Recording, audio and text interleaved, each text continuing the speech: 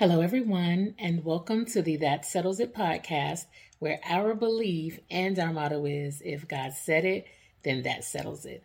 Of course, I am your host, Shondell Winfield, author, speaker, empowerment influencer. Many thanks to all of you who continue to journey with us weekly and all of you who download and share and interact with us. Thank you, thank you, thank you. Now, remember to visit our website, www.thatsettlesit.us for all things that settles it. You can catch replays of our podcast episodes and, of course, get some encouragement while you're there. So we have come to the final episode of this series entitled Don't Be Getting Ready, Be Ready, and Stay Ready. So to recap, we kicked it off talking about be ready for that your dream job. Then we talked about be ready for that great business opportunity. And then we talked about be ready for love. And so in this final episode of the series, we're going to talk about something that many people don't like to talk about, or they try to avoid it at all costs. And that is be ready for unfortunate or unforeseen circumstances. So the thing about it is unfortunate, unforeseen circumstances, they don't discriminate. They don't discriminate based on race, age, religion, sex, socioeconomic status. No one is exempt.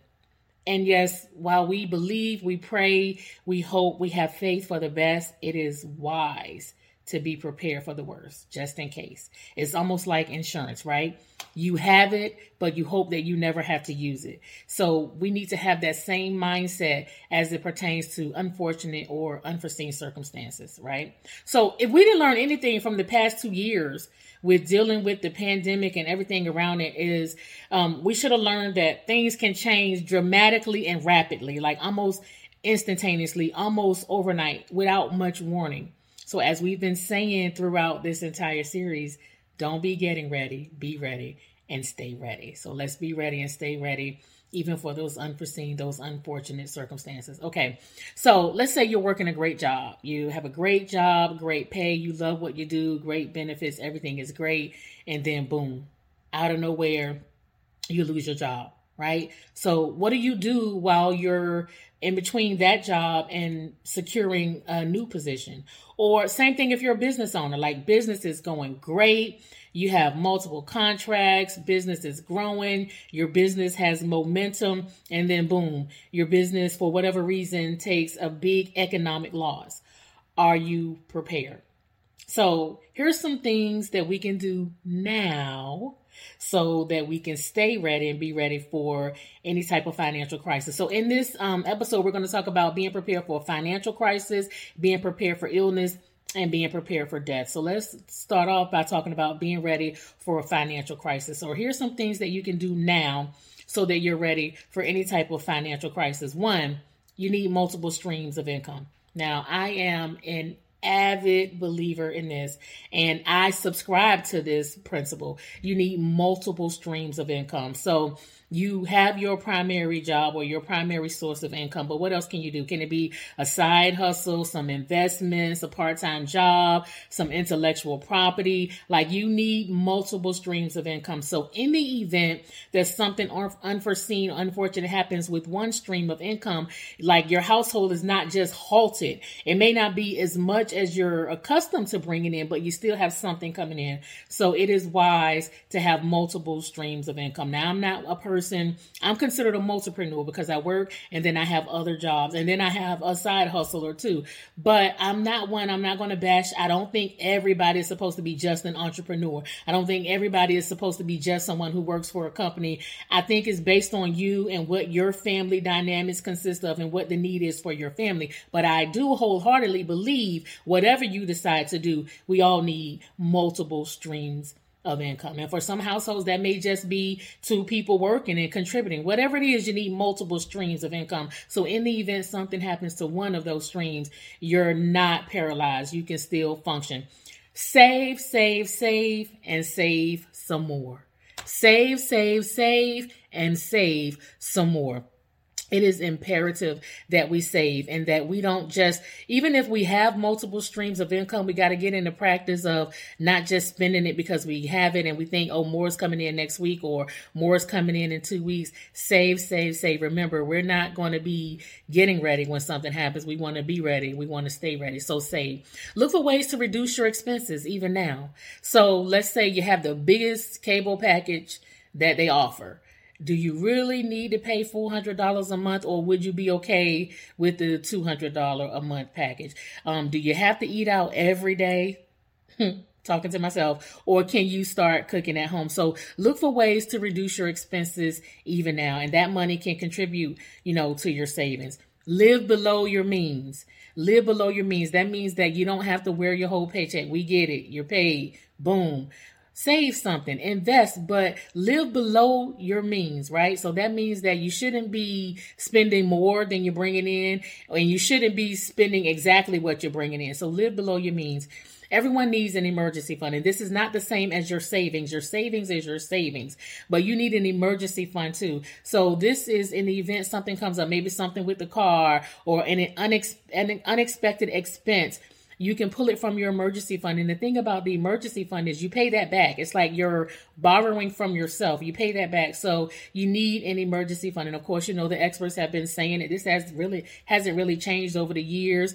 They started off saying 3 to 6 months. Oh, well, I guess it has changed because they started off saying 3 to 6 months. But then in the past 2 years, they say it may be good to, have enough at least for a year. You need an emergency fund. So you can start small and just continue to let it grow and don't touch it unless it is an actual emergency. Budget.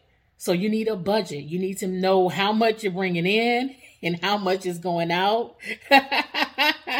So you need a budget. And also, I just recently learned this as I was doing my due diligence to make sure that I had my facts straight. You need a backup budget.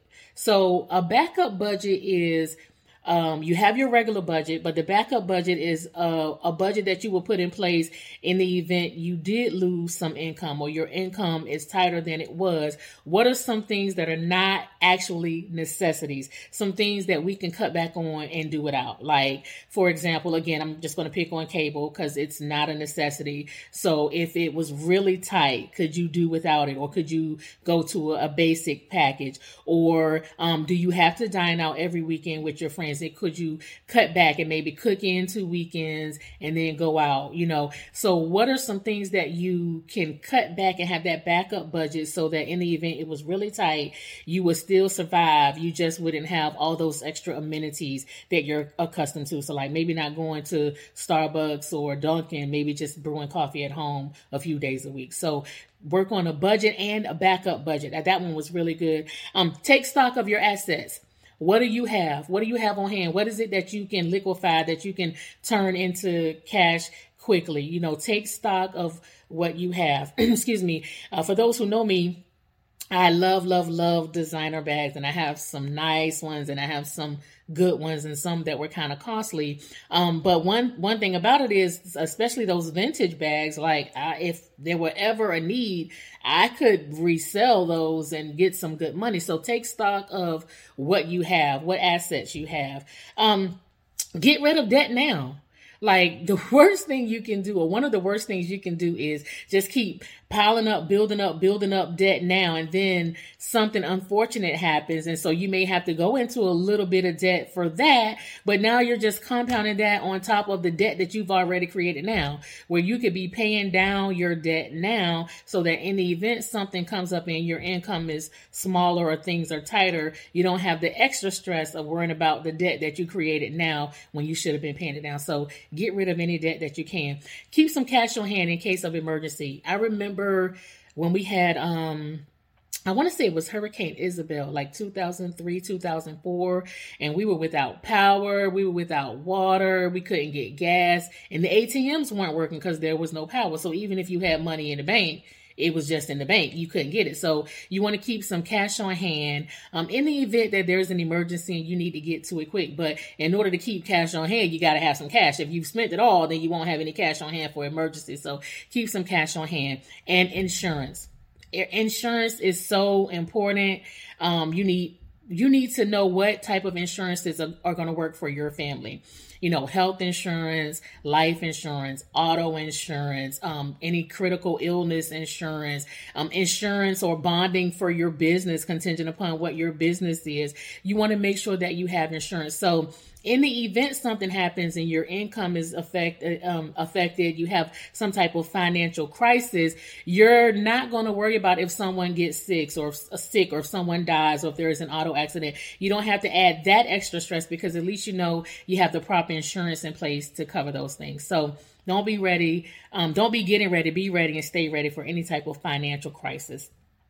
All right. Now here's the hard one. What do you do if you or a loved one becomes extremely ill or even worse, passes away? Will you and your family be ready? So I know it may sound morbid, but this is probably one of the most important conversations that you should have with the people that you love. Please do not make the mistake of thinking we'll cross that bridge when we get to it. Because what if it's sudden and unexpected? What if you or your loved one becomes incapacitated or unable to make those important decisions? So why not do it now? Remember, don't be getting ready, be ready and stay ready. So here's some things that you should do now to prepare for the event of an illness or the death of yourself or a loved one. So say everything that you need to say now. It seems simple, but say everything that you need to say now. Any grievances, let's air them now. Any oughts, things that need to be forgiven, and the good things too. Appreciation, whatever you need to say it now. Everything you need to say it now. Say, I love you often. Right? Say, I love you often. Spend as much time as you can together. Create great memories now. You know why these things are important? Because it leaves no room for regrets. So we all grieve differently and grief is inevitable, right? But if someone becomes ill or someone passes away, so you're already dealing with the grief, you don't want to have to also deal with the guilt or the regret because, as we say, we didn't give them their flowers while they were here. We didn't say those things to them. We didn't give them those affirmations. We didn't tell them that we love them while they were here. So these are things that you can do now, while you still have time, while you all are still together, while you all are still healthy. Do these things now. Spend time. Say what you need to say. Forgive, be forgiven, receive forgiveness, say I love you, create memories. And then we're going to bring it right back around to discussing family assets. One of the worst things that I've seen is when someone dies in the family and the family members are fighting over their things. And I get it because all of the time is not greed. Sometimes it really is for memories, and just having a family heirloom, something, to continue the memories of the lineage. I get it. But let's discuss those family assets now, right? And then also I'm going to bring it right back around to insurance. It's to discuss now, is there, a need for us to have a critical illness insurance? Let's discuss what type of insurance policy, life insurance policy is going to work best for this family. Let's make sure we have the proper healthcare insurance. Let's make sure we have the proper auto insurance as well for our family. Let's get our finances in order. If you don't have a will, what about the person who's going to make decisions for you medically? Let's go ahead and discuss all these things now. So when the unfortunate time comes of an illness or the passing away of someone, you're not worrying about this part. You're not stressing this part. At least you can know this part has been taken care of, right? So again, don't be getting ready, be ready and stay ready. And you don't want to have to be dealing with grief on top of regret for not taking care of these things in advance, right? We pray that we all live. I'm an avid believer of the scripture that says God has given every man 70 and a good man 80, so 70, 80 years old.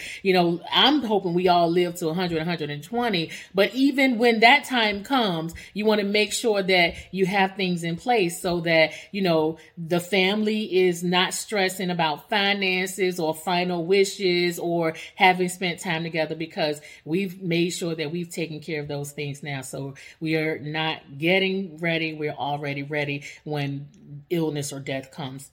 So Proverbs 6 verses 7 through 11, and this is the Passion Translation. It says, the ants have no chief, no boss, no manager. No one has to tell them what to do. You'll see them working and toiling all summer long, stockpiling their food in preparation for winter. So wake up, sleepyhead. How long will you lie there? When will you wake up and get out of bed? If you keep nodding off and thinking, I'll do it later, or say to yourself, I'll just sit back a while and take it easy, just watch how the future unfolds. By making excuses, you'll learn what it means to go without. Poverty will pounce on you like a bandit and move in as your roommate for life. Remember, if God said it, then that settles it. Remember, don't be getting ready, be ready. And stay ready, even for those unfortunate and unforeseen circumstances. Everyone have a blessed and wonderful week.